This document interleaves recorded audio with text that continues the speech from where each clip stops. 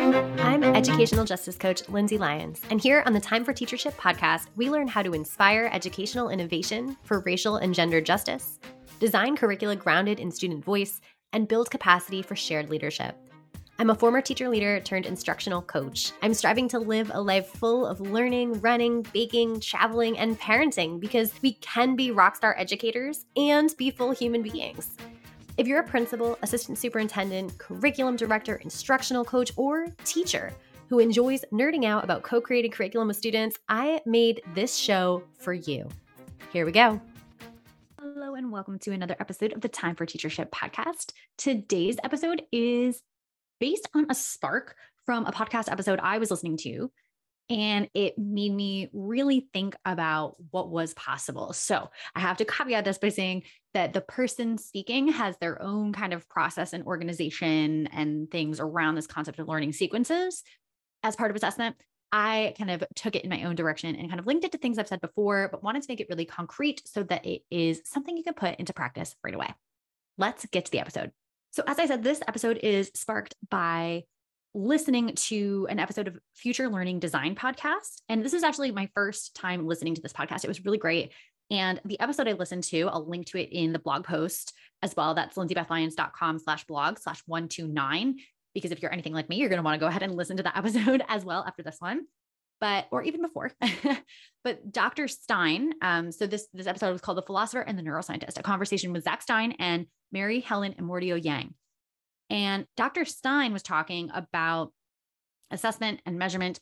And he said that, this is a quote here, the goal of the assessments are to not obfuscate what's going on, to precisely say, like, you understand these things. And there's a set of things you can come to learn that are slightly more abstract, that integrate these lower level things. He goes on to say, the introduction of what we call learning sequences as opposed to levels or stages. And he continues on, but this is kind of the core of what I took and kind of ran with. This idea of learning sequences as opposed to levels or stages. I've always been a fan of mastery-based learning. And I have used a mastery-based rubric when I often talk about having one department-wide course-long rubric that you use for all summative projects and assessments. It was always mastery-based. It was always levels. And I would talk before, and I have shared before the rubric templates that I use, that you could use a single point rubric. So you have kind of like the core, this is what mastery looks like. And then there's kind of like an approaching space where you could write commentary in there as the teacher who's grading the assessment of like why it's not quite there yet, or in the right-hand column, kind of why it is exceeding or above the standard definition of mastery.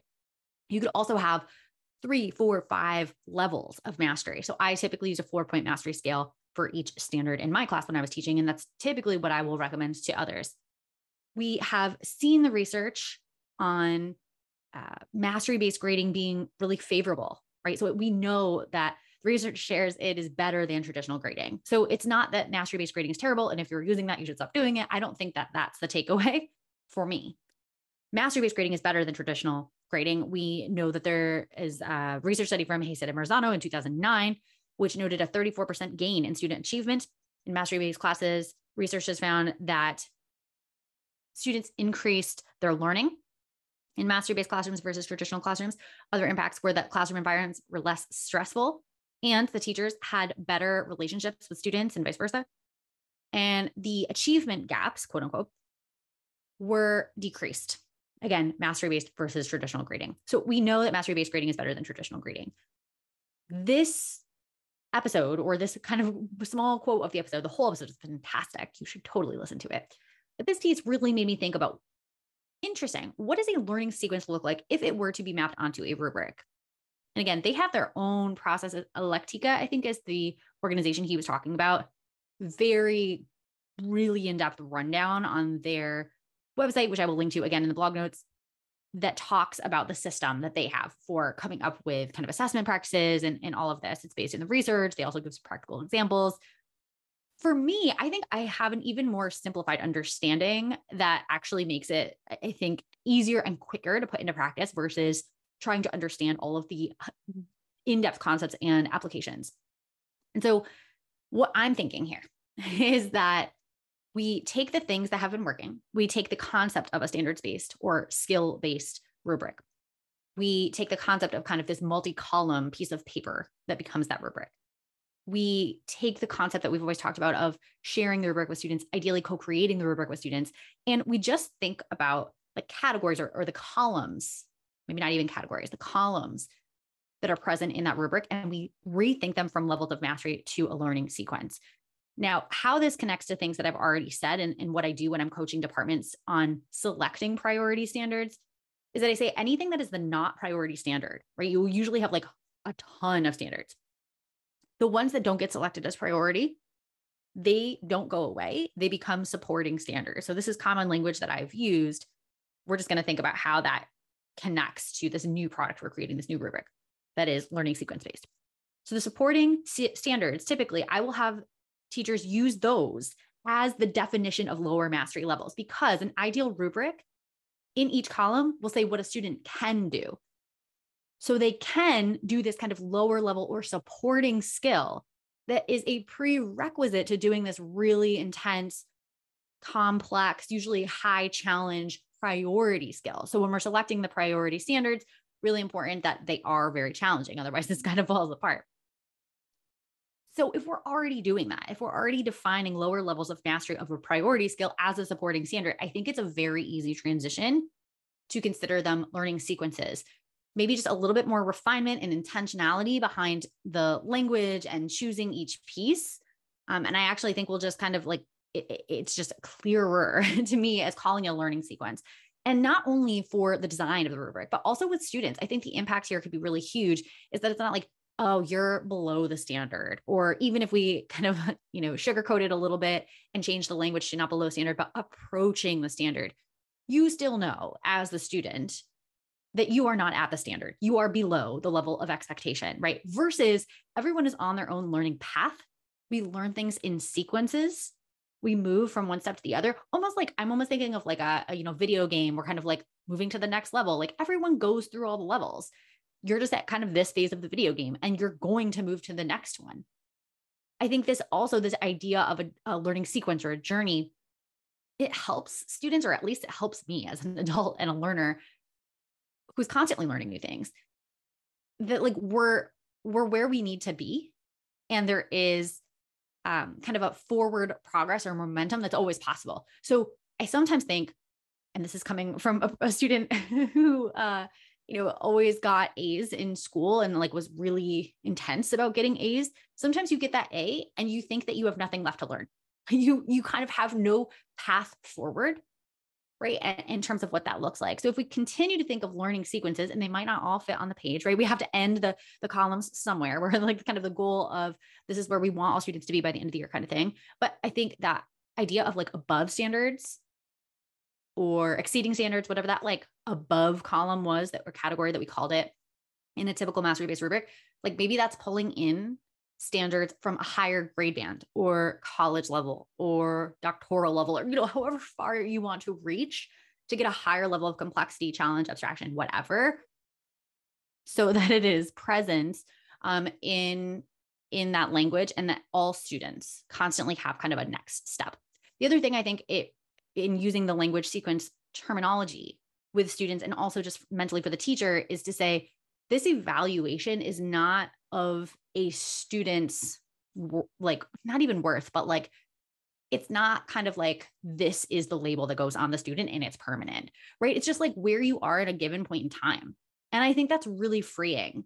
And it also just helps us be more responsive and personalized and equitable and supportive and whatever it is that we need to be as educators when supporting students.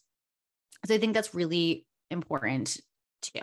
So always into that concept of the language and what kind of implications that has. But as we think about what we're going to do here, like how do we actually do this? How do we design a rubric that has a learning sequence across the row of a particular chosen priority standard or skill versus the columns of mastery? I think it's, again, a very small change.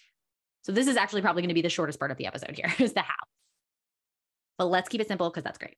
So here's how to design a learning sequence rubric. I think, and I'm open to feedback here because this is just what I'm thinking in this moment.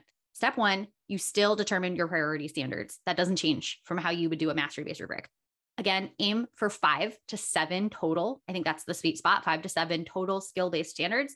And again, it's important that we select the most challenging or complex skills because we need those supporting standards to be able to go in there. We don't want to come in at like a kind of medium challenged skill, and then we don't have anything that goes in the sequence, right, leading up to it. Step 2, for each priority standard, that's for each row of your rubric, you're going to map out the supporting standards that students need to have before getting to the priority standard.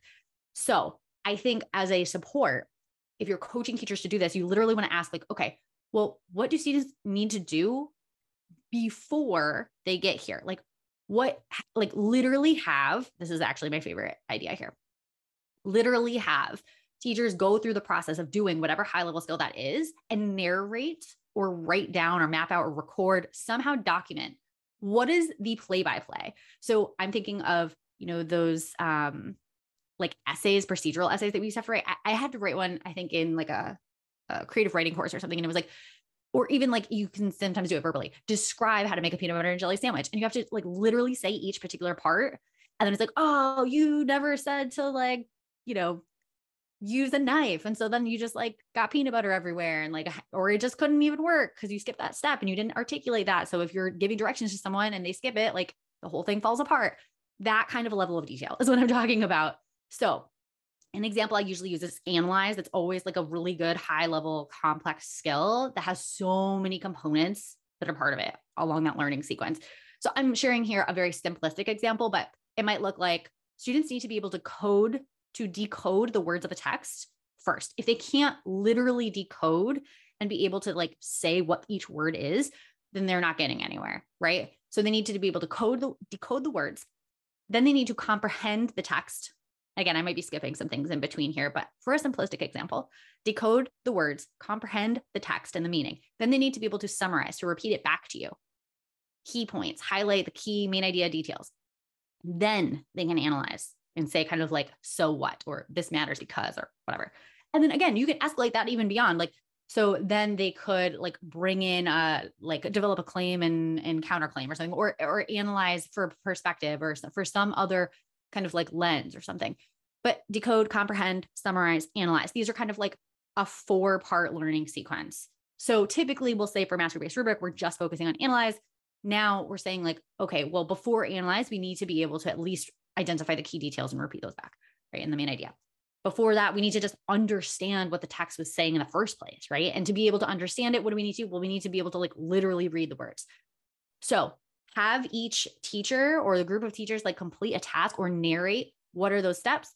Do that for each standard and write those down, map them out in order. Then you're going to describe each one of those sub skills or the skills in the learning sequence as a separate column on the rubric. Again, just like you would for levels of mastery, but this time it's just like its own separate skill with its own separate name. I would even use the same column headers if they're visuals. So I usually use, and you can see this on the blog post, again, lindsaybethlyons.com/blog/129. That is going to give you the template for typically the rubric template that I use and recommend that teachers and departments use, which has the stages of riding a bike as the visual. So like the first level is like, you have to build the bike or get it out of the garage or whatever it is. And then, you ride the bike. Now you're doing tricks of the bike or whatever the sequence is. You can use any sort of analogy. I like the idea of visuals because you're not attaching a like category label to it, like a verbal, like below standards or whatever, because each one is going to be different now because it's a sequence.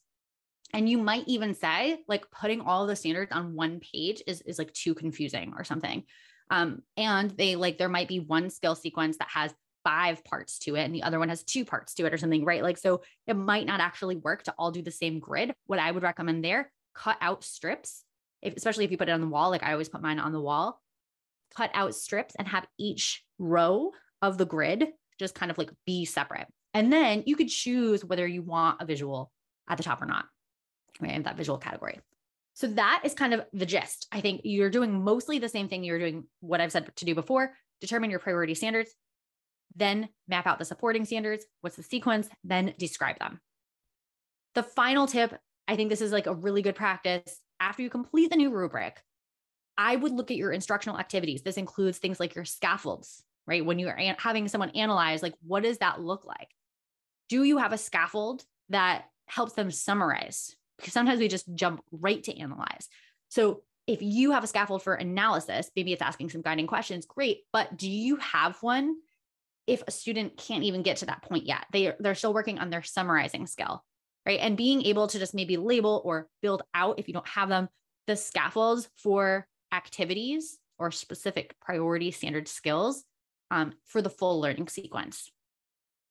And then I would also just think through the language that you're using. It's going to be a little bit of a shift if you're used to mastery-based language, and how you talk to students about like where you are in the learning sequence versus where you are in your level of mastery or your proficiency level for that specific skill.